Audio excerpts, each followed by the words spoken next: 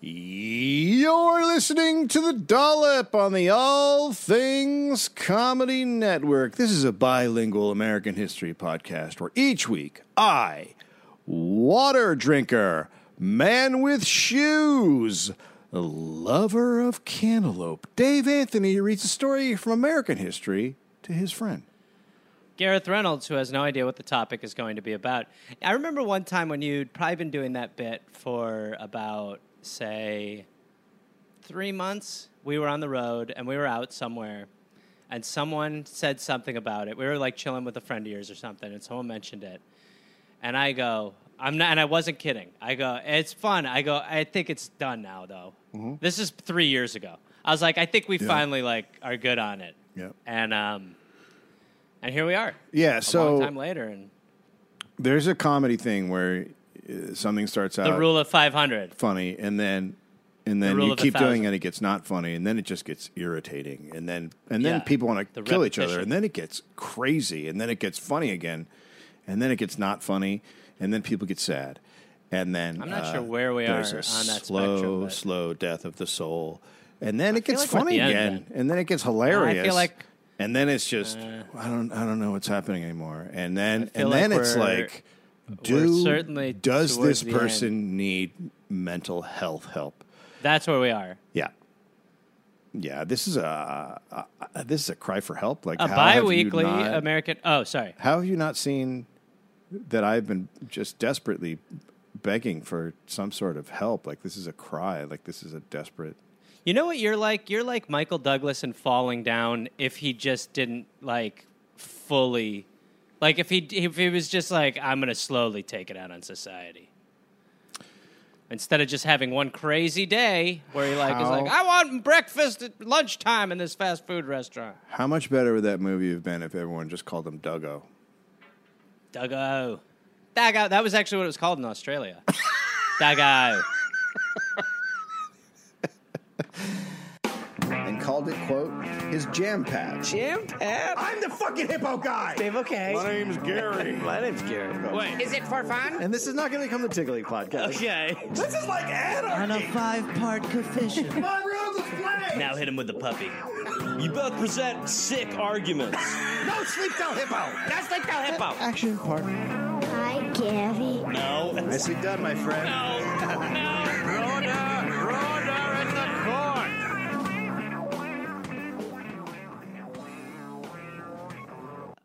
I want to thank Sarah June, who did the research for this. March 3rd, 1831, year of our Lord Jesus Christ. Okay. George Mortimer Pullman was born in western New York State.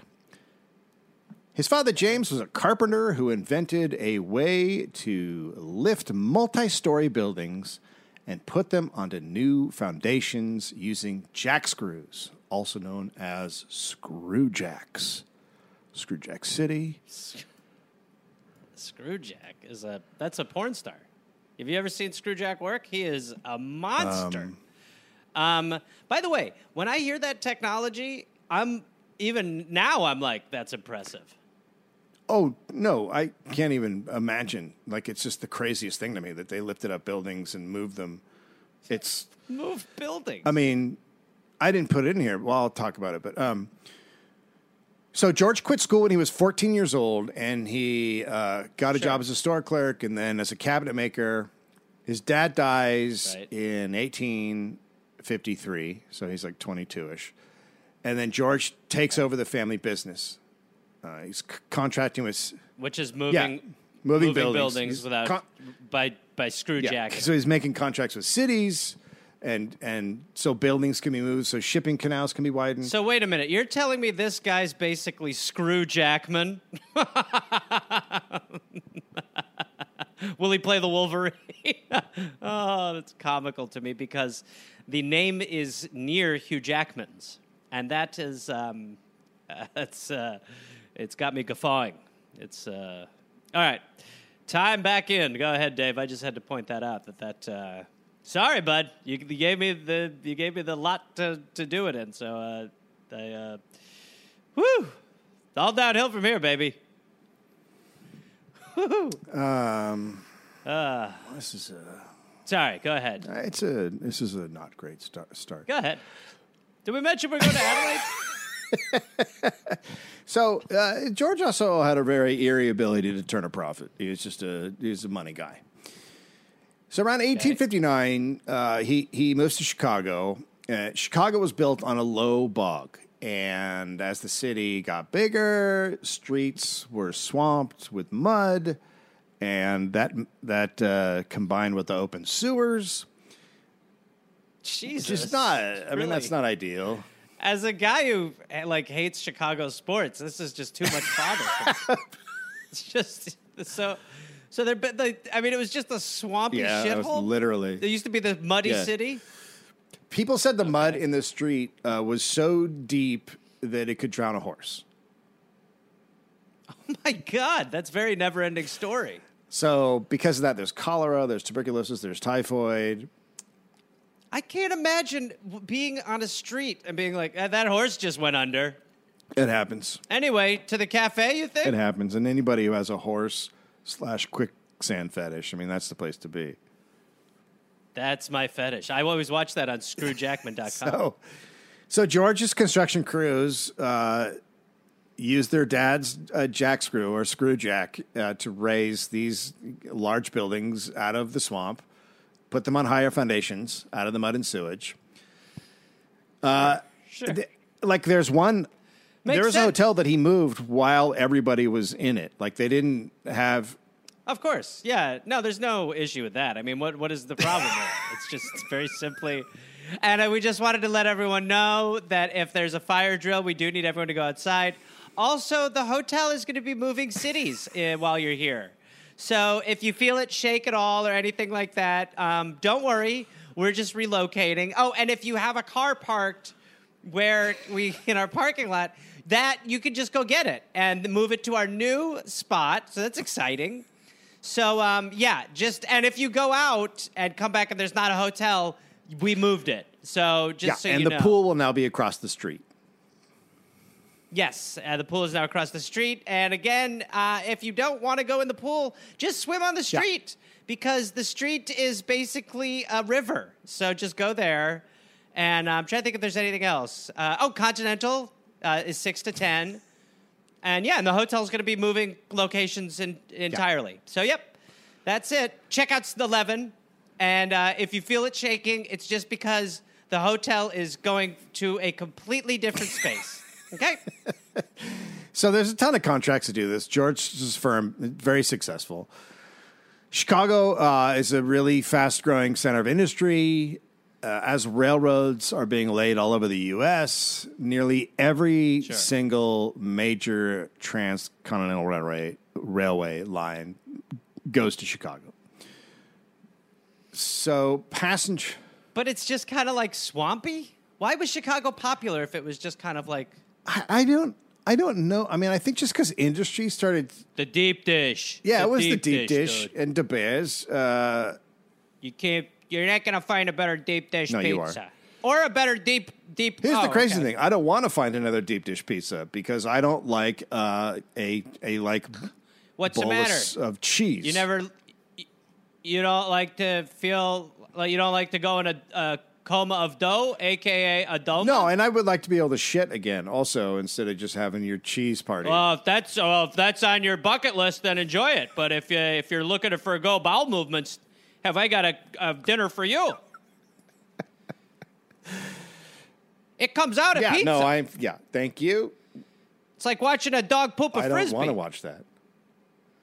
Well, for $15 on screwjackman.com, you can now watch it. No, okay. Okay. So, like I said, rails are being laid all over the U.S. They're all coming to Chicago. Passenger travel has been transformed by the train, obviously. Crossing the country by stagecoach took a month. Now it's a week, but it's still a week. People still want to do it in comfort. And so as George was traveling himself, he saw that the sleeping cars on passenger trains were not great. They were dirty, they were noisy, stuffy, very uncomfortable. One traveler said it was like, quote, sleeping on a runaway horse.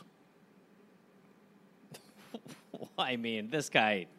Come on, we got to put this guy on the back of a horse and be like, see, it's not that bad. Do you understand now why that comparison was unfair? Yeah, let's hear your runaway horse talk now, buddy. Huh? I fell off and then I was trampled. Well, that would not have happened in the sleeping car. You're going to eat those words. So George knew, because of what was happening with the rails, that traveling across the country was going to become mainstream. Everyone was going to start doing it. So comfortable. By the way, Mainstream was also the main strip in Chicago. It's a street water. Go ahead. Comfortable sleeping cars were going to be a huge moneymaker. He saw that. So by the late 1850s, he was working with investors and mechanics to build a passenger coach car that could be converted into a sleeper car. So he's taking these passenger cars and then jazzing them up. Converting them into... Right, okay. Yeah, it's like a pimp my sleeping car. So in 1860, George went to Colorado during the Gold Rush. Did I say gore? The Gourd Rush was also... The Gourd Rush was wild. Did you... I mean, people don't... That happens around Thanksgiving when people are getting their place settings ready. There's the Gourd Rush. It's like they don't talk about that in the history books, like if you're in school. Well, I tell you, there's more gourds up in these hills. There's more I'm gourds. gonna be rich. I'm gonna be rich. I found a gourd vein. We found a bunch of gourds. Look, there's more gourds in this river than I ever anticipated. We got so many gourds. We got hordes of gourds. I told them there's gourds up in them mountains. Gourds. Oh, the gourd rush. Imagine society if we'd had a gourd rush. I think it would be much better. So he goes out of Chicago. He sets up a little shop in a boomtown. He is running a general store, a crushing mill, a saloon. He just knows, like, you open up business in a gold rush town and you'll make money. And he raises. Yeah. I opened a lot of businesses in a gold rush town, and that was a bad move. People were not interested in that area. So he also raised cattle. He got into real estate. He set up a quasi bank that dealt in gold dust. So makes money, right? In 1863, goes back to Chicago. He gets drafted into the Civil War. Okay. But he has enough money, so he hires a substitute to serve for him in the Union Army. What a great... Were we aware that was... Yeah, we were aware. Yeah, you could sort of tag team, like wrestlers, just hold your hand out like, I don't like war. I'm sorry. I'm rich. Could I not do the war thing? I just can't... It seems so strange for the elites to not serve. It really does. It's very odd. So Thank God that's not a thing anymore. Yeah. So in 1867, he married Harriet Amelia Sanger, known as Hattie. Okay, sure. He was a That's Hattie right. Her daddy. dad was... That's what we called him. Her dad was a very rich Chicago canal builder. I made all these roads. God, where are all the horses? These are mine. This is where I drowned ponies. Have you seen Mainstream? It's where all the businesses are hopping. So he was very ill when they got married, and they actually married right beside her father's deathbed. That's how I want to. Hot. We're not saying I do until his eyes are fully And gone. then once he is dead, we're going to roll him off and consummate Time. this motherfucker. Time for consummation upon the father. So that year, after 9 years of working on the sleeper cars, he incorporated the Pullman Palace Car Company. Wow. Okay. That's a long time, by the way, to be working on this. So he's really going for it. So it does great. The next 25 years, he has incredible success. He becomes a household name. Right. Pullman cars were synonymous with just fancy luxury travel. And Pullman becomes a noun. Wow. That's He's one of the first guys. So how would you use Pullman as a noun? Like what? Like that guy, he's a real Pullman. Like he's doing great or he's fancy? Yeah, that's a good question. I mean, I guess it's the same way. I guess it's the same way you would use Apple or, Oh, okay. I see what you're saying. I was like, you mean Gwyneth Paltrow's child? Yeah. Yeah. Okay. I get you. Sure. Yeah. It's just I get it. So he worked really hard. He was one of the first people to purposefully build a brand, right? Right. So this is right. He would take reporters on these fancy champagne trips in his newest cars. He'd lend them to presidents. The Pullman company, when Lincoln died, the company spread a story that Lincoln's body was taken to Springfield in a Pullman car. Don't forget, it was in a Pullman. Isn't it amazing we've been branding that long? Yeah. Like brand like brand integration has been like, that's right. And we even had a little hat space for him to lay down because that's just life in a Pullman. So comfortable, dead guys want to ride in it. Pullman. Abraham Lincoln's dying wish was to be a nothing but a Pullman. Well, he was close with Lincoln, and the story was that Mary Todd Lincoln had demanded the Pullman car so she could ride to the funeral in comfort, but that never happened. Mary Todd Lincoln didn't go to the funeral, so I'm afraid I could only grieve properly in a Pullman. Pullman convenient cars are unbelievable. It is how you feel regal no matter what the occasion. My husband was just shot in the back of his weird hat by some assassin, and I tell you, when I'm in a Pullman, it feels like he's still with us. I forget all Pullman. about it. Abraham is still with us. I don't even remember that his brains were blown all over somebody else. Pullman. Pullman. I was covered in the fragments of my husband's skull. But boy, what a cappuccino. Pullman. Luxury cars. The only way to ride or die. Pullman.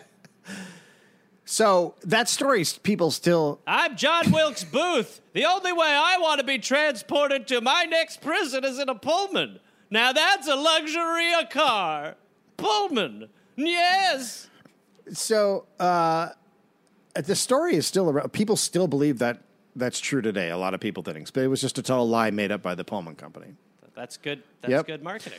Pullman wanted... bad marketing. Terrible marketing. So Pullman wanted middle-class customers to basically upgrade to a fancier train experience than was available on the standard sort of passenger car. I'm selling subprime options for some of the people who would like to get in these cars. It's expensive. He charges them twice what like a normal laborer would make in a day. But they're getting value. I mean, it's a really nice experience. And Dave, it's a Pullman. Pullman, the only car to spend a day's wage upon. Pullman. And then the way you would work is you would buy a train ticket, and then you would buy from the Pullman company. Then you would buy directly from them the upgrade. So it's like Clear in the It airport. is exactly like Clear. It's this secondary business that's able to operate within the airport. Wouldn't it be amazing if we had a government-run thing like Clear? Dave, stop. Where are they going to get the didn't money? Gather your eyeball data, biometric scans, Come on. and that the government had, and then you wouldn't have to use Clear. But Dave, then would I feel like we're entering dystopia when I go through airports? No. So it's a give and take. Yeah. No, I mean, that's just crazy. That's crazy. Okay. So the most normal rail cars had 8 wheels. Pullman's had 16. That's right, Pullman. It's double the wheels. Pullman. They had rubber dampened springs, lighter wheels, so it's a smoother ride. They're lit with gas chandeliers. They have insulated windows and doors, air filtered by a modern ventilation system. The higher grade ones, so there's different levels of Pullman cars. So the higher grade ones would have a dining car with over 80 dishes offered, from oyster and lobster to local game, elk, loin. You know, it's You could get a little bit of that train lobster cooking, you know what I mean? Look at that. I'm going to eat some train oysters. Is that cool with everyone? I mean, it's just... That's amazing, It's just pure opulence. So, it's just... So, so it's kind of the first time where people are having the option to, like, genuinely enjoy travel, be spoiled in travel. Yeah, exactly. Before then, it was just like, you'd be like, well, we lost 2 kids, so we're pretty spoiled. It's nice to have the 19 extra. So the ultimate was a custom-made car that was basically just for really, really, really rich. It had a stateroom, a parlor, a smoking lounge, a kitchen. This is in the one car? Yeah, this is one car that's just fancy as shit for the really, this car is really huge. rich. It's like an apart. It's a car apartment. It's a car apartment. Compartment. It's a compartment. Or it's a parkpartment. So really, really rich people would. It was basically a mansion on wheels. They would outfit it themselves. They would put in gold-plated plumbing, marble baths, jewel safes, Venetian mirrors. Like, it was just like... Where will I put my jewels for the ride? Jewel in there? Yes, lovely. A marble bath. A train bath. Can you imagine bathing on a train? Well, there's nothing better than being in your marble bath and looking out and seeing the poor, suffering people. Just makes the water feel that much more refreshing. So George was big into luxury himself. He wore a Prince Albert coat even in the summer, vest, trousers, patent leather shoes. That's a coat that you have pierced through your penis right? He rode around in a polished carriage that was pulled by the best horses. His driver was in livery. His home in Chicago had a 200-seat theater, a billiard room, a bowling alley, a pipe organ. Oh, come on. And a palm room with a leaded glass dome. What? He ate lunch pretty much every day at the Chicago Club with other rich guys at a table that became known as the Millionaire's Table. Oh, cool. That would sound so, like, that wouldn't sound like much today. You'd be like, what, he's just a millionaire? He and his wife threw parties for like 400 people, local politicians, president's sons, Civil War heroes. Like, it was like the thing, right? Sure. George and Hattie had a pretty good marriage. Not great because he was away from home so much. Even when they were in New York, he would stay at his mom's apartment and Hattie would stay at a hotel. That's interesting. Yeah, that's pretty sexy. He wasn't fucking other people. Oh. Dave, why'd you have to ruin it? For a second, I was like, I could see myself doing that. Oh, okay, mister. It's another thing that's bad, huh? Hattie became a hypochondriac and started taking very frequent trips to very fancy spas and just getaways. Well, I think that you're just rich. You're spoiled. I have this terrible syndrome where I must steam. How, doctor? It's just, I must have massages constantly. What's wrong with me?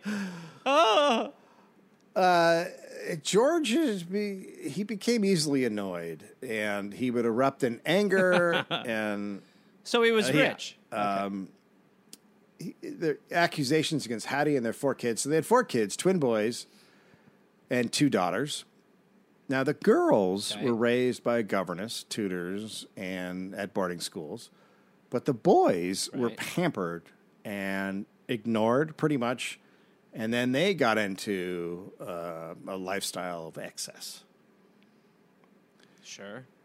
Wow, it's just I've never heard anything quite like this with rich people. They were, according to historian Jack Kelly, quote, self-indulgent fops and huge disappointments to their father. Oh, my God. I mean, the list of, like, political children being disappointments in my lifetime, as far as it just goes on and on. It's like, I mean, it's because the politicians aren't heroes either. They're just kind of put up on these pedestals. But it's always funny when the kids are like, I mean, it's like we were talking with Billy Carter a little bit. You're like, my dad's the president, and I'm an idiot, you know? Yeah, pretty much. So a lot of the quotes in this come from Jack Kelly's book, The Edge of Anarchy. So George was a Republican. He donated to black causes. He hired black coachmen and household help, which was not the norm for Chicago. In Chicago, the rich usually hired English servants. He allowed black customers to ride his cars, but segregated. But it still upset Southern whites. And then... So there was a time when our racism trumped our capitalism. That's right. Yeah. Right. A Pullman car... And then eventually we were like, you know what? Money's so good. Like businesses were just like, a Pullman car was the subject of the landmark segregation case, Plessy versus Ferguson. So... Oh, wow. Yeah. That's crazy. Pullman, we are going to dictate the future of race in this country. Pullman, in the only cart where we will sell anyone access to it. Pullman, not as racist as everywhere else. Pullman. So Pullman hired former slaves as the porters for the cars. Wow. So this is very progressive. Yeah, sort of. In a terrible Okay, so time, he's right? He's making money. He's hiring people who couldn't get jobs elsewhere, and he becomes the largest employer of black workers in the country. But okay, there it is. Hit me, Daddy. No blacks were allowed to work in manufacturing in the company. Only these porter jobs. Okay. Now, there's a reason for that. So they can't be promoted to conductors on the train. They're just porters. And, here's something. George didn't pay them. Okay. I'm sorry. That was a big part of what... Okay. They worked for tips. How... oh, my God. What the fuck? So he is fully just doing it because he starts paying them. He starts paying them a bit, but yeah, he's Bezos. I can't think. He's just finding the cheapest possible labor. As we go through this story, everybody should be thinking about Bezos, 100%. And by 1879, these black porters made $10 a month, working 90-hour weeks. Wow. While at the same time, conductors who just took tickets made $65 a month. Oh, my God. White guys. Ugh. I'm aware of their race. So working for tips leads to a degrading situation. Sure. It encourages the porters to just cringing deference and to perform extra duties like shining shoes. Ugh. They were all called George. Oh, my God. What that's like the format. It's so much worse. That is crazy. They were called so they're all... George because it was a American custom during slavery to call the slaves by the names of their owners. No. That is horrible from the get, but then to have that happening in I can't, man, you really had me up for a minute there. I was like, all right, so this is a guy who understands that you need to be given a chance in order to, and you're like, no, it's actually, he's the worst. Well, it's super complicated because, very hard to get a job after slavery as a black guy. So in their communities, it's awesome to get a job on a Pullman car, but at the same time, it's fucked. Like, it's not like they're being treated in any way, shape, or form close to equal to anybody else. It's just taking advantage of a group of people who are having a really difficult time. Desperate. Yeah. Yes. And by the way, it's great that we've turned that into a broad economic policy. It gets worse. Passengers sometimes insisted a porter sing or perform a dance, especially Southern passengers. You could just picture it. It makes me sick. It literally makes me sick. George also... In order to get a proper tip... just like, George also had spies that worked throughout his workplace. They would test the loyalty of workers. They would report on people's behavior. Boy, this guy was ahead of his time. He hated unions. He hated organized labor. Sure. Sure. I'm sure he did. So profit margins at the Pullman Company were often over 50%, which is insane. That is insane. Company was valued at $60 million. Wow. Now, then in 1880, George goes and buys a really big piece of land in an open prairie 14 miles south of Chicago.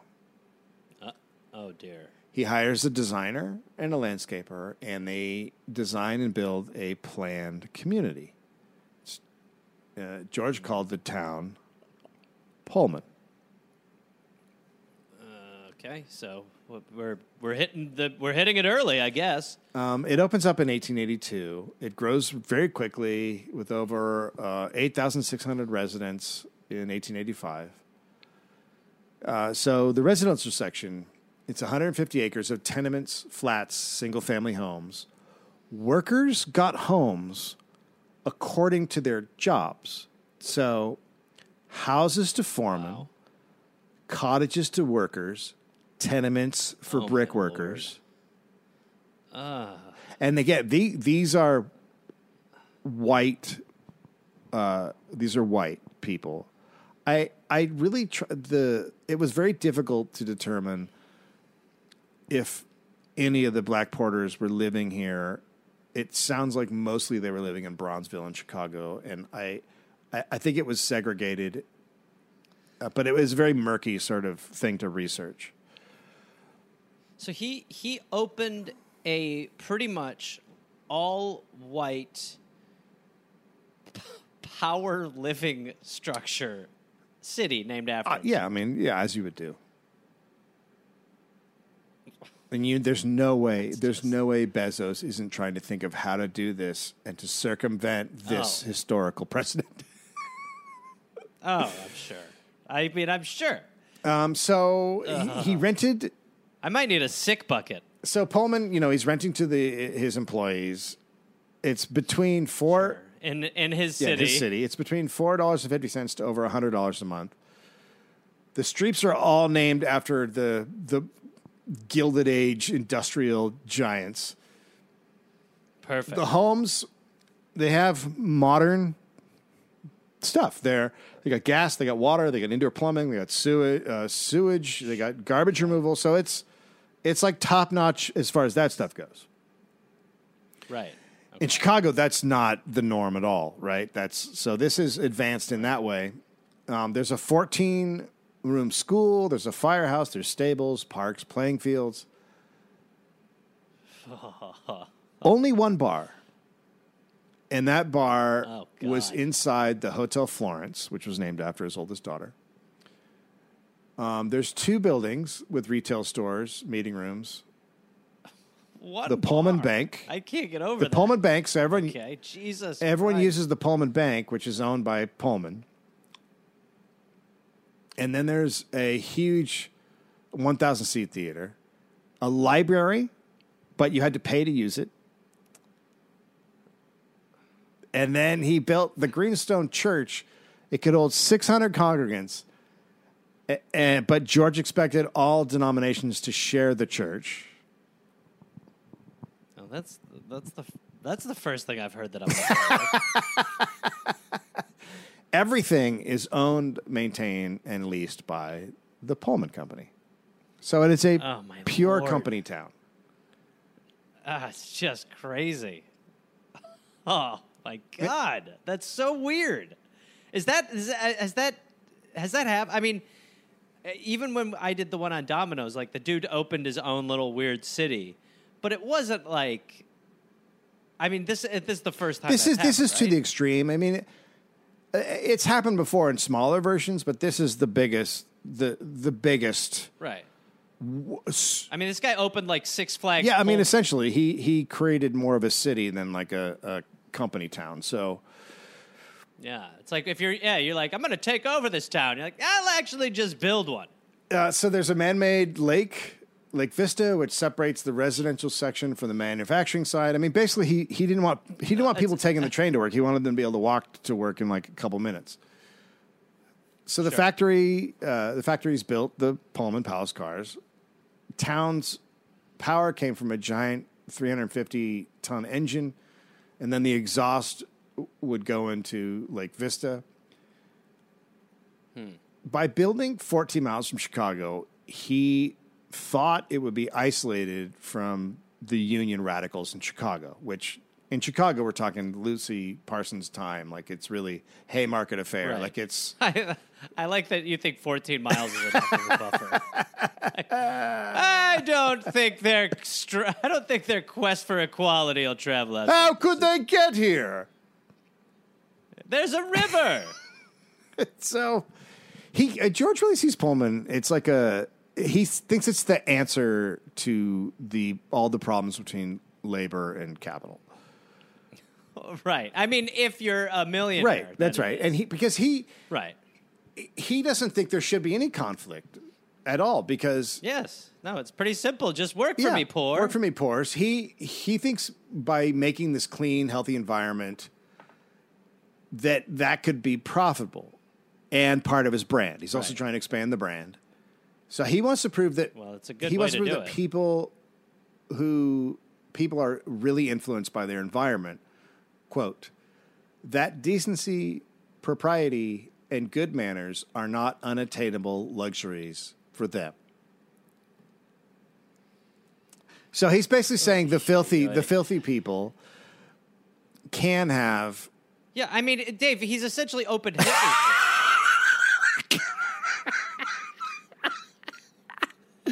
I mean, he's really like, look, the filthy peoples can also have a decent place, and then there'll be better cogs in my machine. I mean, that's what he's. Right. So. Oh my God. And look, that sort of opinion that like, if you take people out of the muck so he basically did it with Pullman cars. A lot of people thought that, travelers would just make the fancy cars really filthy by tracking in mud and spitting tobacco. But then when people got the opportunity to be in a nice thing, they didn't do that. So he thinks, well, that'll work with the town. Right. So he thinks it's going to create civilized workers, and that would mean more money for him. That's what he thinks. What a good heart. Well, I mean, it is a little bit different thinking because at this time, most people think the way you are when you're born, it's just locked in. And so he's kind of saying, well, if you give people a better environment, then... If you give people a better environment, they'll be better workers. Yeah, I mean, that's the part where it's... They'll be decent employees, which is perfect for me. It's not utopia, it's mytopia. Does that make sense to you? Yeah, I mean, he's basically he's almost there. He gets to the right part, which is like he's in the clothes. Anybody given the right opportunity and equal footing can be something better, but he's not doing that. They can change, and when they change, they'll work for me. The little fucks. They'll be locked into my awesome environment, and then they have to stay in my factory. Yeah. And they'll slowly start questioning authority, and they'll just do what I tell them to. So, George, I mean, he's just like one thing he's doing is he's selling residents water at a $500 markup, gas at a We'll be there soon. Don't worry, history. We plan on you turning. It's 5%. We're coming 500% back. markup, gas 300% markup. I mean, Chicago is selling the water to him for almost nothing, and then he's just jacking it up. So, Wow. wood shavings from the Pullman shops fuel the boilers that power the engine. In winter, the company would cut ice off the lake and serve it to passengers in the cars. So, More ice, sir? Yes, I'd love another bit of ice. Oh, what a luxury this is. The sewage from the town is pumped to a farm where it's used for fertilizer, and then that's where he buys vegetables. So it's all this just... Do you understand, people, when you're pooping on the car, you're actually getting the agriculture into your mouths? Isn't that an exciting little system we've when created? you shit in your toilet in your Pullman house, I want you to think, I'm making carrots. Those are future potatoes. Look, Pullman is also an amazing publicist. He didn't, no chance was missed to use the town to advertise itself, the company, and build up his own brand. He built the train station in Pullman so travelers would see the town from the best angle when they rolled in. Wow. Good Lord. Can you imagine not having the amount of money to, like, be able to have that thought? Like, that is just like, it's an unrelatable fucking figure. insane. Like, to be like, I will try to think of how they'll best see the town when they come in from the train. You know, Pullman. The city, not the man. Any new building that was started, he, press releases, widely reported, it becomes a tourist attraction. How long until he starts stealing buildings in the night? Just like, here, come on, get those screw jacks. And so the town becomes a tourist attraction. And by 1893, 62 trains were stopping there every day. Holy So people shit. could look at this. They'd see a town where garbage is picked up, where lawns were mowed, there's sidewalks, there's backyards. One reporter wrote that George, quote, might be the messiah of a new age. Oh, good. Good. Well done. There's another good referee. Good call by the ref Oh, again. you gotta love shit. the great journalism. Is this the new Jesus? Good. Helpful. Really good. Really good. So, I mean, people are seeing it, the surfacey outside of it, right? They're not seeing anything else. So, in 1893, 12,000 people live in Pullman. 6,000 of them are Pullman employees. 40% of all company employees are now living in Pullman. Most Pullman workers are immigrants. Like I said, the better the job, the better your house. The better the house. But to right? workers, it's a company town. Pullman is deducting rent from paychecks. But Illinois bans that, so he started giving workers 2 checks, one that was exactly equal to rent, and then one that was what was left over after the rent was taken out. So he found a loophole. By the way, 2 checks is one of my favorite. So the company would they'd give them the 2 checks, and then the company would pressure the employee right there to sign the check back over. Oh my God. Oh, that's fine. That's a fine city. That's a fine town. If the worker didn't and took it to the bank, well, the bank was owned by Pullman, and then they'd be harassed at the bank. Good. Really. Comfortable. That seems fine. That's how it works. That's how the government works. All right, we'll see you at the bank, motherfucker. Yeah, no, seriously. Oh, look who's in line at the bank finally. Look who's finally in line at the bank. After he lied. He's a liar. Hey, he's in line at the Are bank. you going to cash that check here, soon to be fired guy, or no? Yes. Oh, I you am. are. Well, this will be your Yes. last check that you You should have given me the option. come, and this is it for you. Thank you for working for Pullman. You were a great... Why? You gave me the choice. It's illegal. So the housing looks like barracks. There's no meeting places. Like we said, no bars. There's that one bar. There's one in the bar. hotel. Right. Man, you would see me there a lot if I was. No, you wouldn't, because it's off limits to workers. Why? Oh my God! What? No. It's only for visiting businessmen who are staying at the hotel. Oh my God! Wow. So to me, it feels like it is. First of all, a great town. Don't get me wrong. Have you seen the Fantastic lawns? town. But unbelievable. There's not a blade of crabgrass. So but you're creating. There's not much for people to do outside of sort of think and Purposefully. work. Yeah. Right. Purposefully. Right. A reporter. It's fun. A It's reporter cool. goes there, and he learned that the people don't want to talk to him because they're worried about, quote, company spotters. Spies. Have we not told you about that?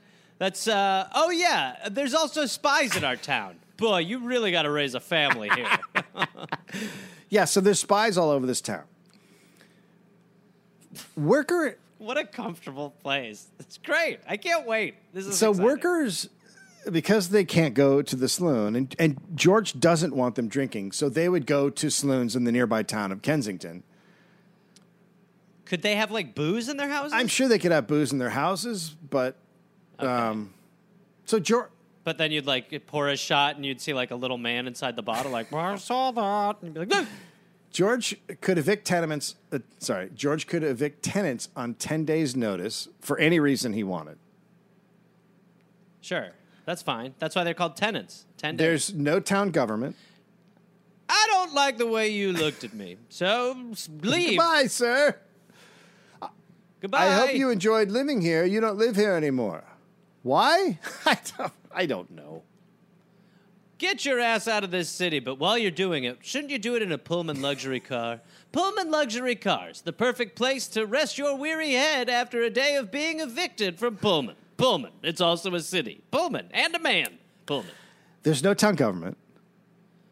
Company officials. By the way, yeah, there is. Company officials make all decisions. The school board is all Pullman executives. Oh, my Lord. Company foreman would take workers to the voting polls to make sure they voted the way the company wanted. Sure. It's like our banking system in Pullman if it were an election system. Pullman, it's all rigged. Pullman, don't step out of line, we'll stab you. Pullman, Abraham Lincoln slept in a car. The church is empty because no congregation could afford the $300 monthly rent. Well, it's how the Lord intended it to be, Dave. The Good Lord. Lord. You know, the Lord created humans, but he really referred to them as tenants. You didn't remember that part, do you?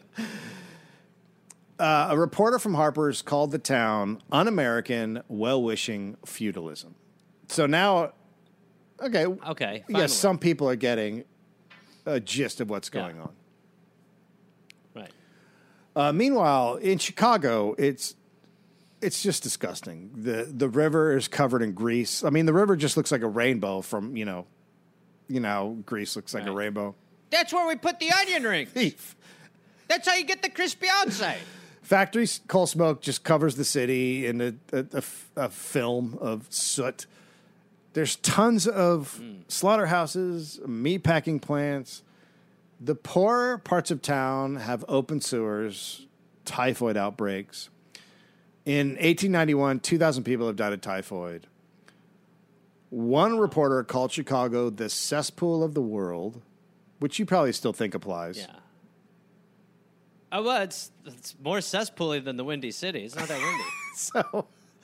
So let's just come up with an appropriate name, is what some of us are saying. An English visitor said Chicago had, quote, unrelieved ugliness. Wow. That is definitely an English person. Unrelieved ugliness. So, I mean, that's why the town of Pullman looks good, right? Because Yeah, because it's next to, yeah. It's like following an ugly person on a dating app. You know, you look better. You're second. It's better. You know, you're like, we've set the palette. We've reset the palette. And that is a great idea for a dating app. Guarantee that an ugly person will be in front of you in the... That is what... Because I remember when I was on Tinder, they would have things where you could be like, I'm a gold status or whatever. That is totally a fee that should apply on there. You should pay like $2.99 a month. And just like 50% of the time, you're going to follow a low-rated person.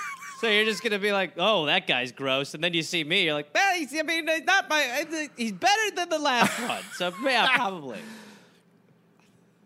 So while all this is the Chicago situation, right? But then there's total just disgusting opulence of the rich. Like George's mansion, which we talked about on Prairie Avenue. And then on May 1st, the world's Columbian Exposition opens. There's 100,000 visitors come to see modern technology like light bulbs and oddities like two-headed pigs and a U.S. map made out of pickles. Jesus Christ.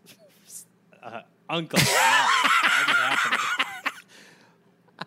Wow, did you? A two-headed pig. Did you see the pig. pickle map? It's unbelievable. It is quite a. It's really hard to see what's. Did you get there before that guy ate it? No, I got there after he ate it, but it was really. I could still tell that there was a lot of it was pretty good. Yeah. But yeah, he'd eaten a bunch of it. I mean, it's a pickle. Yeah, and map. then the pig looked like it had one head stapled on. That seemed. And it didn't look like it was another pig head either. To me, it looked like a bird head. So it looked like a pig. It looked like a pig with a part bird. Yeah, it was a crow. I thought it was a crow. I would thought it was a crow. It was either a raven or a crow. So it was just a pig with a raven head. But to be fair, I'd never seen that before. I didn't either. So. And also, technically, two-headed pig. It doesn't say what kind of head. So. Yeah, that's true. That's true. You could get around that legally for sure. I mean, I don't have a leg to stand on. But yeah, pickle map. And then that thing, that bulb, that did not hit. What's the point when we have candles and fire and stuff? We have candles and gas chandeliers. Yeah. This is as good as it gets. Enough. So, George Pullman takes part in a lot of the fair's events. He had put $100,000 into the corporation that put on the fair. And then were people like, oh, my God, he's such a charity-based person. He's so great because he gave 0.4% of his wealth away. Well, it's just such a great example. You compare, what's happening in Chicago, and he's giving $100,000 for people to look at pickle maps. Like it's, yeah. And meanwhile, he's like just making money hand over fist because of the city. So basically, the exposition it's for the rich by the rich. That's what it is. It should be called an unfair. Well done, sir. I'm going to lay down for a little bit if that's okay. Look, most workers in America are making under $10 a week. They're working 60 hours while 3/4 of the wealth was in the hands of 200,000 Americans. If you can imagine that being the case. I just am trying to put my brain in that sort of space. I can't. It's very difficult because it's just that the wealth is spread so unequally, so it's just sort of hard to. Yeah, it's hard to picture. It's hard to picture what that would look like. I bet it'd be fine though. So George is now 63 years old. He's getting sick a lot. He's always tired. He's always working. I need to eat more money. Feed me more money to make me better. I'm hungry for more buckaroos. His family is telling him to slow down, not work so much. Just give me money. Put it in my pants and my mouth. Stuff me with bills, you idiots. I'm a walking bank. On May 4th, 1893, the stock market crashed. This would start a 4-year depression. Within months, George lays off 2/3 of Pullman employees. Okay. He also spreads work out and he cuts wages to those he didn't fire. He does not reduce rents in Pullman. Sure, why would he? I mean, everything all the money's gone. Why would that change the economy of that And city? while cutting wages, he doesn't make any cuts to his own salary or the executives of the company. Well, Dave, he put on a fair. So can we kind of remember that for a minute? The guy put $100,000 into a fair. So what if he's evicting everybody and his salary remains the same? I mean, come on. So that year, Abraham Lincoln rode in a Pullman car, jerk off. I get it. No, you make a good point. Get it through your head. Well, I don't understand how many more times we have to go through this. He deserves this money. He did stuff. He did. Now fuck everyone else. Fuck Good them Lord. all. When are you going to understand? This one guy he won. He's winning the game Yeah, he of made life. the money. He's got all the money and screw everyone else. It's He's awesome. the guy He who made the won. money. He gets to do what he wants. You're supposed to get all the points. Then you win Thank the you. game. It's just, So that year, the Pullman company made $9.6 million and had a profit rate of 54%. So while he's cutting all these workers, while he's slashing wages, he's just making hand over fucking fist money. Shareholders get dividends. Perfect.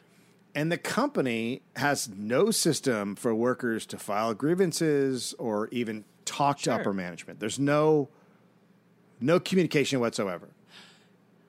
Yep. And by the way, who needs unions? On May, so people start taking in boarders to help with rents in Pullman, which now creates a overcrowded situation. And here's how bad it is. One worker was left with $3.56 for 2 weeks' work after rent was paid. He has a family. They're only eating bread and water because that's all they can afford. Well, you're gonna have to cut that water budget. Eventually, he becomes so weak and sick that he can't work. So his wife borrows 15 cents to buy a soup bone and liver sausage. I'm sorry, David. Some people, like me, are not familiar with the term soup. So it's really You said soup bone? soup bone. So a soup bone is like you cut up a piece of meat. You take all the meat off, and then there's just a bone left. Yeah. and you've got and that the bone with like some scraps. on it. not even scraps. You boil it in water to create like a broth. So basically, what dogs do, but just a different way of preparing That's it. right. Right. Okay. Have you guys tried pig's ear stew?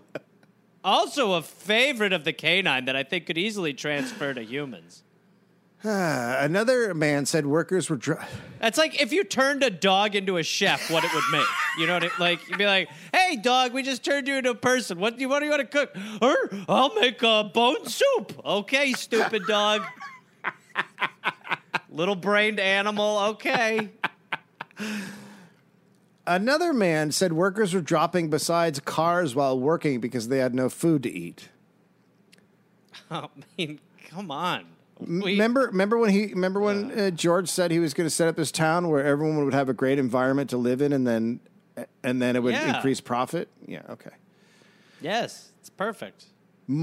People are dying from not being able to. But apparently, bone soup doesn't have a ton of nutrition to it. It's a water-heavy dish. So more and more employees start signing up for a new union called the American Railway Union. Previous unions are all they're brotherhoods. There's the engineers. There's the like you're classified by whatever your job is. But the American Railway Union is like, why don't we get under one big umbrella? So on May 4th, 1894, exactly 1 year after the stock market crash and the Depression kicked off, George comes back from spending a couple of months at the Jersey Shore in his Jersey Shore house, and he goes to Pullman. He heard the workers were upset. So he and Hattie go, and they walk around the town. What seems to be the problem? Oh, that's a lot of bodies. Well, that's more bone soup for you all to cook. That's Boil lovely. your neighbor. Eat your friends. Come to Pullman. Pullman, it's time to eat your coworkers. Pullman. So he walks around with Hattie, and they see nothing wrong. He speaks to a few guys. They're very nice. A manager says things are fine, and he's like, "Oh, it's all good." Oh, good. All right.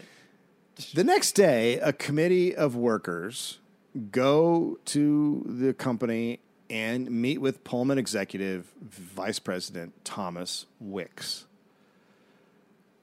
They're complaining about pay. The work was the same. The output is the same, but they're being paid much less. And that's a problem for you people? The rents in Pullman are way too high. So they want more pay, double time for Sunday work. They want lower rents. And then there's a problem with the foremen in the plants. They're incompetent. They're abusive. They're wasteful. They allocate work and pay based on favoritism and, quote, petty despotism. And then they also want to know why the company is hiring extra guards if it doesn't have money.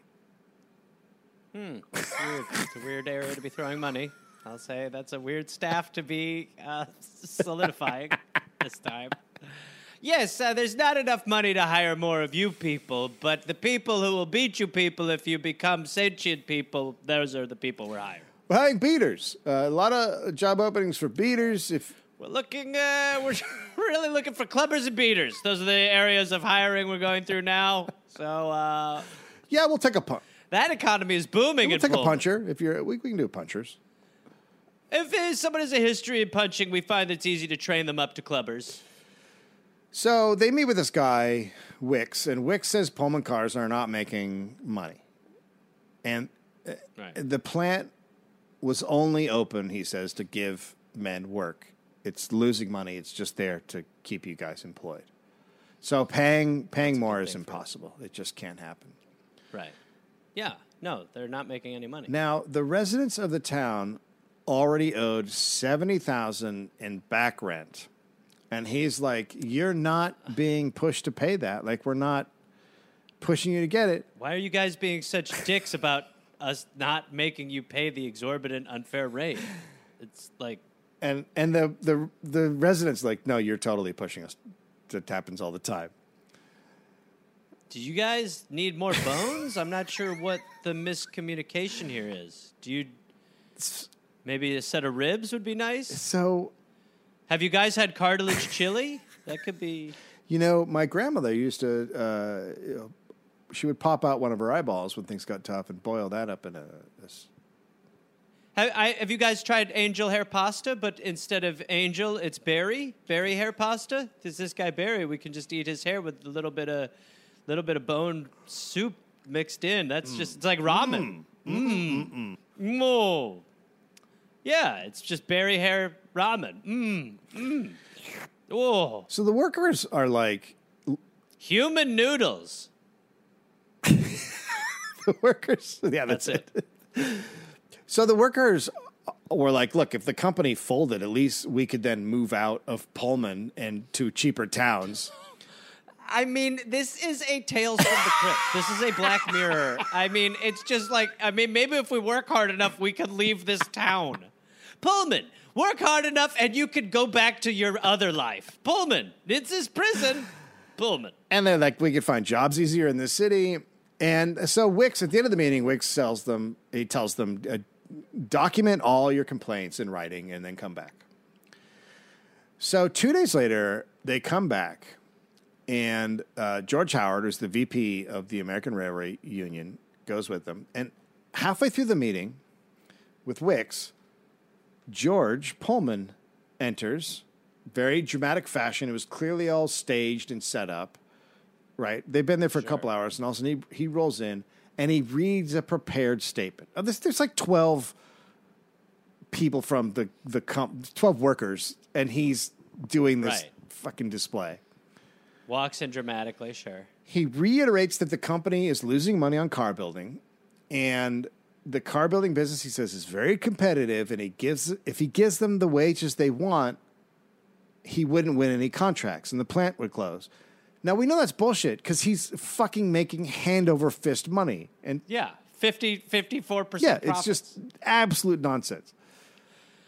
Guys, we cannot afford to pay you, okay? Being honest. Here's the thing about paying you. If we paid you, you would have more money. I would have less. You understand? You see, one of those sort of situations. How that's a problem. Yeah? It's a big issue. So you guys eat your friends, and I'll stay really, really, really rich. Have you ever had double boiled soup bone? Have you ever tried just putting your hand in warm water and then calling that broth? Is that possible? So, look, he says, as far as the rents go, at being the employer and the landlord, those are two totally separate things. And Sure. a landlord doesn't set rents based on what people are making. I cannot believe, like, I'm two people and I'm fighting with myself. Does that make sense to you? I'm the head of two departments and I won't fuck myself over. Do you get it? And then he says he was only getting a 3.82% return on rents, and he wanted to get 6%. So he's saying to these people who can't afford food after they pay rent that he expected a larger return from his residential properties, and their blood money is not enough. There's tone deaf, and then there's just straight up deaf. This is no different than just coming in the room, taking out your dick, and just peeing on everybody's face. Like, it's the craziest. Does that make sense? Does everyone understand what I'm doing here? So this is what I'm trying to tell you. So he also... Charlie, open your mouth. Let me get it in there. He also said, look, I'm being very nice by not going to court to get back rents because... Where I'm also the judge at the Pullman County Courthouse. Because he said he thought of the workers as, quote, his children. Oh, good. I mean, honest to God. What a prick. It's just... What kind of person is like, I'm cool with my child eating? It's fine. He then said he was really great for keeping the shops open when they were losing money. So at the end of it, he gives himself props. He's like, look, I'm doing a great fucking job here. You know what? I think we should increase wages for me. I'm really crushing this. I've really been great. So after that, the employees are like, we want more pay. We want more money. And they asked to go into arbitration, and George was like, we're not doing legal arbitration. And then he said, quote, there's nothing to arbitrate. What a legal process when you're basically like, there's no legal process. I'm sorry. So no. it's just not going to work for me. Yeah. It's like breaking up with someone and they're like, I'm afraid we're together. No, this is no different than him reaching in his pocket and going, hey, what about this? And pulling out a fucking middle finger. Like, it just, Right. It's the craziest. But although things are getting so bad there, they might be like, we'll take it. There's a lot of meat on that. No, I'm saying fuck you. What is it not? So Wicks had promised that there would be no retaliation against anybody on the committee, and George was like, yes, there will be no retaliation. The meeting ends. Oh, yes. No, we won't take this personally. Shut that door. Call the beaters. When the meeting ends, George and Wicks, according to Kelly, quote, congratulated themselves for diffusing the situation. So they're so out of their fucking minds that they don't see that he has just come in and said the absolute craziest shit to human beings who just want food.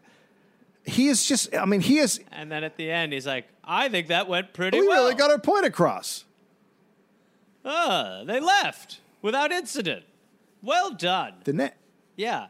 I mean, but that is, it is always, I mean, that is what is just constantly happening, is they're just finding new ways to just keep the ruse going as long as possible, So the next day, 3 of the committee members are fired. Oh, interesting. Well, at least they stuck to their word. So, look, the workers at the Pullman company are already fucking pissed, and this just sets them over the edge. They're fucking livid. Yes, David. Yes. Now, union leaders are opposed to a strike, And there's a multitude of reasons for it. They're not organized, for one. They're not set up. Pullman can last forever with all the money he's got. How long can they go? Like, there's a lot of things. And then what happens with the public relations? A lot of reasons. So the Pullman workers vote after the firings. And Okay. the firings were pretty much the final offense. A wildcat strike will begin on May 11th based on dangerous working conditions, low pay, poor treatment. Everything. Just everything. Now, Wicks is just shocked. He cannot believe what's happening. And he says that the 3 workers who were fired had not been fired because they were on the committee, but they were fired for other reasons. A total misunderstanding. It's unrelated. Oh, my God. Did you think that we fired them because of insubordination? Oh, my Lord, no. No. They weren't washing their hands. We had to get rid of them. They weren't washing their hands. It's just so... Oh, my God. Imagine if we would fire people because it threatened our personal... that is just... it's appalling. What do you take us for? Stacks of money who have figured out how to wear skin and talk? So, George says he's surprised because his workers were the best paid in the world. Because I said so. Okay. Labor leaders, the Chicago Civic Federation, newspapers, they all urge George to agree to arbitration. He refuses. Again, he says, quote, nothing to arbitrate. Yeah. Which is fine because he said so. That's how it works. I'm suing you. No. No. No. No. No. So that night he goes to his house on the Jersey Shore, but there's reporters camped out all over the place. Oh, reporters. Strange. So he takes a train up to his house in northern New York in the Thousand Islands on the St. Lawrence. To avoid the reporters? Yeah. That's pretty... I mean, this is some Saddam Hussein And the shit. name, he named the place. It's What, his place in upstate New York? Castle Rest. Oh, fucking A. That's where Skeletor lives. Castle Rest. Oh, good Lord. Burn the castle. 4 days after the workers walked out, the Pullman Palace Car Company paid out their usual 2% dividend to stockholders. $600,000. Because, yeah, but Dave, you understand that it's so hard to do that when you're not making any profit. Like 46% non-profit. You know what I'm saying? Yeah. It's a lot. Almost half. Sorry, we don't have any money. Oh, except for these people who aren't doing anything. Well, these people work so hard. Strike leaders warned the workers to avoid violence. To be fair, though, Dave, if to find soulless pieces of shit that have no empathy or humanity, it does cost pretty It's very penny. hard. Like, in order to pay someone to remove their soul from their body, there's a fee. Right. You know, you've got to pay. You cannot just pay them minimum wage because they are forgoing heart, love, any of it. You got to pay for that. It adds I agree up. with you. You know, if you basically want a husk, you've got to throw money at it. Now, strike leaders tell the workers avoid violence, avoid property damage because it'll be used against them. They actually go as far as to surround the plant with strikers to keep it safe from company saboteurs. Most papers said the workers would lose because George could hold out for months, but at the same time, they do attack George. Okay. Some papers start calling him the Baron or Duke and saying the town of Pullman was like a feudal manor. Okay. Well, that's a better name instead of Castle Rest. So he's such an egregious violator of humanity that even the newspapers that always take the side of business are like, ugh, this guy's just. And yet, I mean, it needs to be egregious, Yeah. right, for them to actually be like, he's not perfect. Yeah.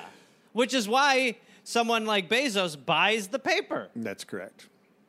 So in early June, the American Railway Union holds their national convention in Chicago. The union is run by a former railway worker, Eugene Debs. They have 150,000 members now. They've just had a very successful strike against the Great Northern Railroad, which was owned by one of George's buddies, Big Jim Hill.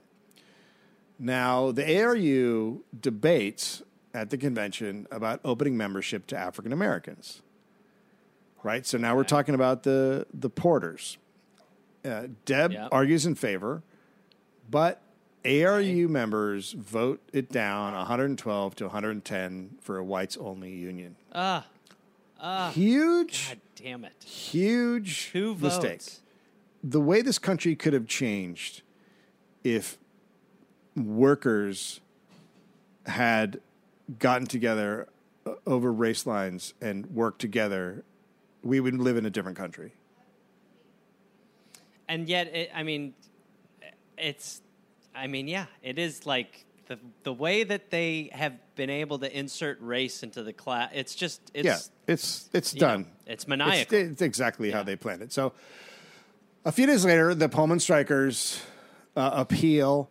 They're hearing the Pullman workers and saying, should we get on board with this strike or start a boycott or whatever with the ARU. Right. So one Pullman worker, a father of 4, quote, when a man is sober and steady and has a saving wife, and after working 2.5 years for a company, he finds himself in debt for a common living, something must be wrong. Another, quote, we are born in a Pullman house, fed from the Pullman shops, taught in the Pullman school, catechized in the Pullman church, and when we die, we go to Pullman hell. So that should be an anthem. Just set that to music. Sorry. So the ARU agrees to back the Pullman strikers with boycotts. That afternoon, 11 Pullman employees go to Wilkes and ask him, will you arbitrate? And Wilkes said he couldn't respond to rep of the ARU because the Pullman company didn't recognize the ARU's existence. Wait, that's Wicks, the guy from the VP, the VP of Pullman. Right. Okay. So this is what happens. Okay. They just have these. I mean, it's basically like very much how it is now, where you're just like, I choose to not acknowledge reality. No, you're not real. So you're an apparition. Yeah, I mean, they go there. They go there with a rep from the ARU, and the guy's like, I'm sorry, you're not real. I'm sorry, I don't negotiate with boogeymen. On June 20th, the ARU informed the Pullman company if there was no response on June 26th, members would boycott Pullman by refusing to handle trains with Pullman cars. Okay. Pullman, it's gotten to this point, Pullman. There's a lot of public pressure to settle because it's a big deal. The trains are a big fucking deal. But the Pullman company insisted and kept saying, quote, there's nothing to arbitrate. Wow. So June 26th comes. That's the deadline.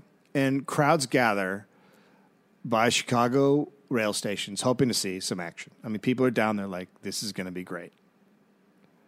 Right.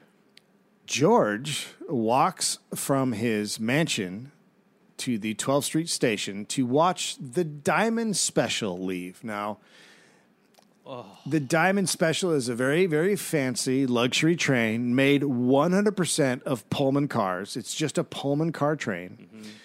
And it's going to St. Louis. It's full of Democrats heading to their convention. Well,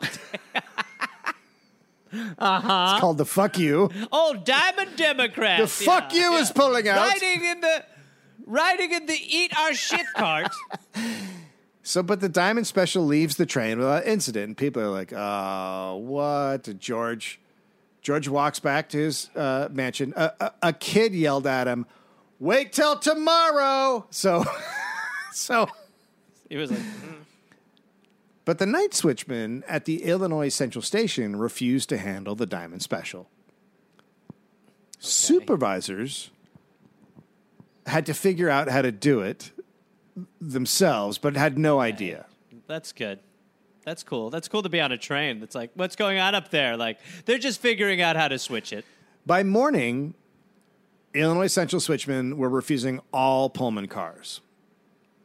The railway company fires anyone who's not following orders. So then, 2,500 trainmen and shop workers walk off the job in response to the firings and say you have to give the guys their jobs back. The entire line is frozen. Within 3 days, Chicago, Great Western, Northwestern, Burlington, Baltimore and Ohio, Northern Pacific, and Western India rail systems are tied up completely. Crowds on the south side of Chicago block the tracks. It's almost like the workers have so much power. So much power. Crowds on the south side block the tracks. Freight, passenger, and suburban trains are stopped as people yell at railroad officials who are now trying to do the jobs of workers. The boycotts spread to 27 states. Wow. Oh, my God. Can you imagine? How can you? I mean, 100 carloads of bananas rotted on the tracks between New Orleans and Chicago. And you just heard 500 ants say, "We'll make bread. Don't worry. We'll make bread." Across the country, meat and vegetable prices doubled. Ice prices quadrupled. The strike was affecting oil plants, sugar refineries, fruit canneries in California, flour mills in Wisconsin, and brewers in Milwaukee. Pabst considers chartering a steamboat to get beer to Chicago. It's amazing. I mean, it's amazing in many metrics because it does. I mean, it just you can gum up the works, and you have to gum up the works. It's also amazing that Pabst is like, "We made a beer submarine. Get it over there. We shall not be controlled. The people need their bubbly ale." And by the way, that's Pabst Blue Ribbon. Like, imagine if you're like, "We've got a boat. It's coming in with beer. Don't worry." "Awesome. What kind is it?" "Pabst Blue Ribbon." Tell them to turn around. Chicago's meatpacking district was shut down. The carcasses start to stink. This strike is way more effective than anyone thought it would be. It's way beyond anyone's expectations. So the Chicago Tribune labeled Eugene Debs Dictator Debs. Other papers pick up on it. I can't wait to find out that he wanted a mattress to sleep on when he was on the road, and people be like, "Oh, this out of touch prick." So people are running with that label. Editors portray Debs as a monarch who did what he wanted with the railroads. Now, again, Debs was not for the strike. He was being led by the workers. He actually didn't think they should have struck because he didn't think they could win. Right. But so he's probably like, "Thank you. It's true. Now, I should have had that policy." But it's going far better than he ever imagined. Yeah. So he would have signed up for this. George has his mansion put under guard, his Chicago mansion. He has all the servants removed, and his most valuable silver plate locked in a vault inside the Pullman building. I mean, right there, like, we need guillotines. It's just so, like, that, if you have a plate guard, it's no, you go to The Hague. That's new. It's a new thing. If you are on that, if you can employ a guard for your plate, we don't need you in our society. Smithers, save the plate! Oh, my God. People are starving, and he's like, "Don't let them touch the plate." He takes his family and his servants to the Jersey Shore summer home. They ride on separate trains. They took a less fancy car, so not to be noticed, not a Pullman car from another company. Hopefully it's got a barf bin. The company stays consistent. Quote, nothing to arbitrate. There's nothing to arbitrate. George makes no official statements. He goes out of his way to make sure it seems like he doesn't care. He's acting very nonchalant, but in his diary, he's freaking out. He's totally worried and nervous. The General Managers Association was an anti-union group made up of rich owners of the 24 railroads serving Chicago. And they hold a meeting.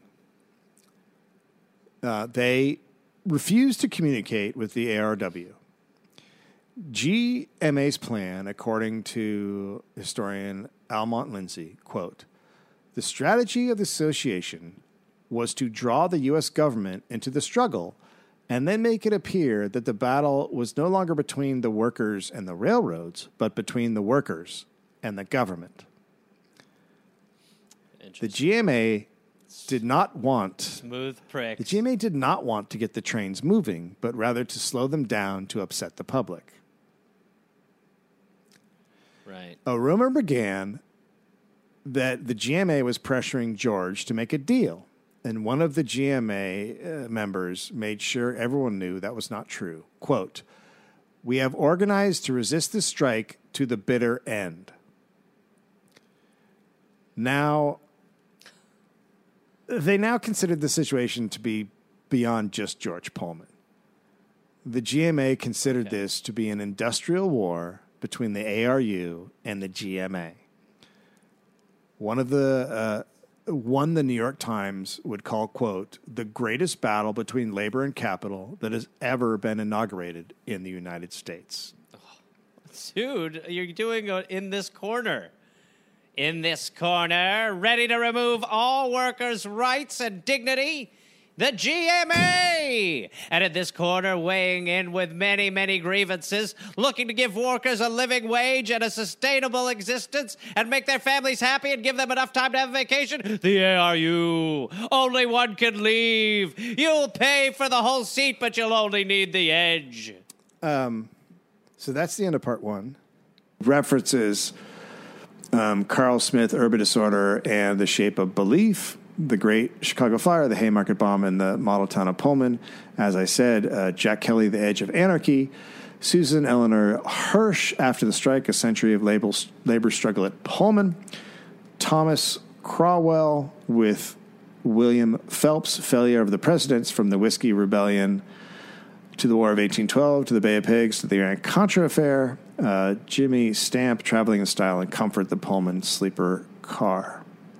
So you obviously see the comparisons between this person and Amazon.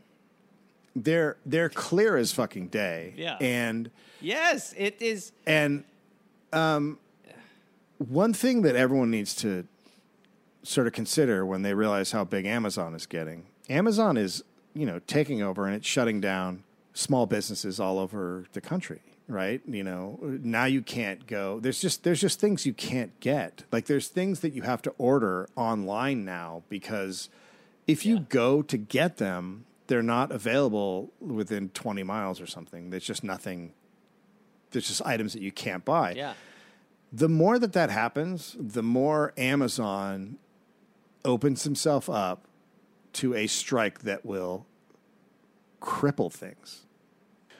We sign train cars, boxcars. Oh, hey there, everybody. It's Gareth, from this podcast. Listen, I've got some stand-up shows I'm inviting the Gareth Army, to join me for. I will be in Fort Collins, Colorado, August 18th and August 19th. I will be in Minneapolis, Minnesota, August 24th through August 26th at Acme. I will be going to the UK in September. Please join me.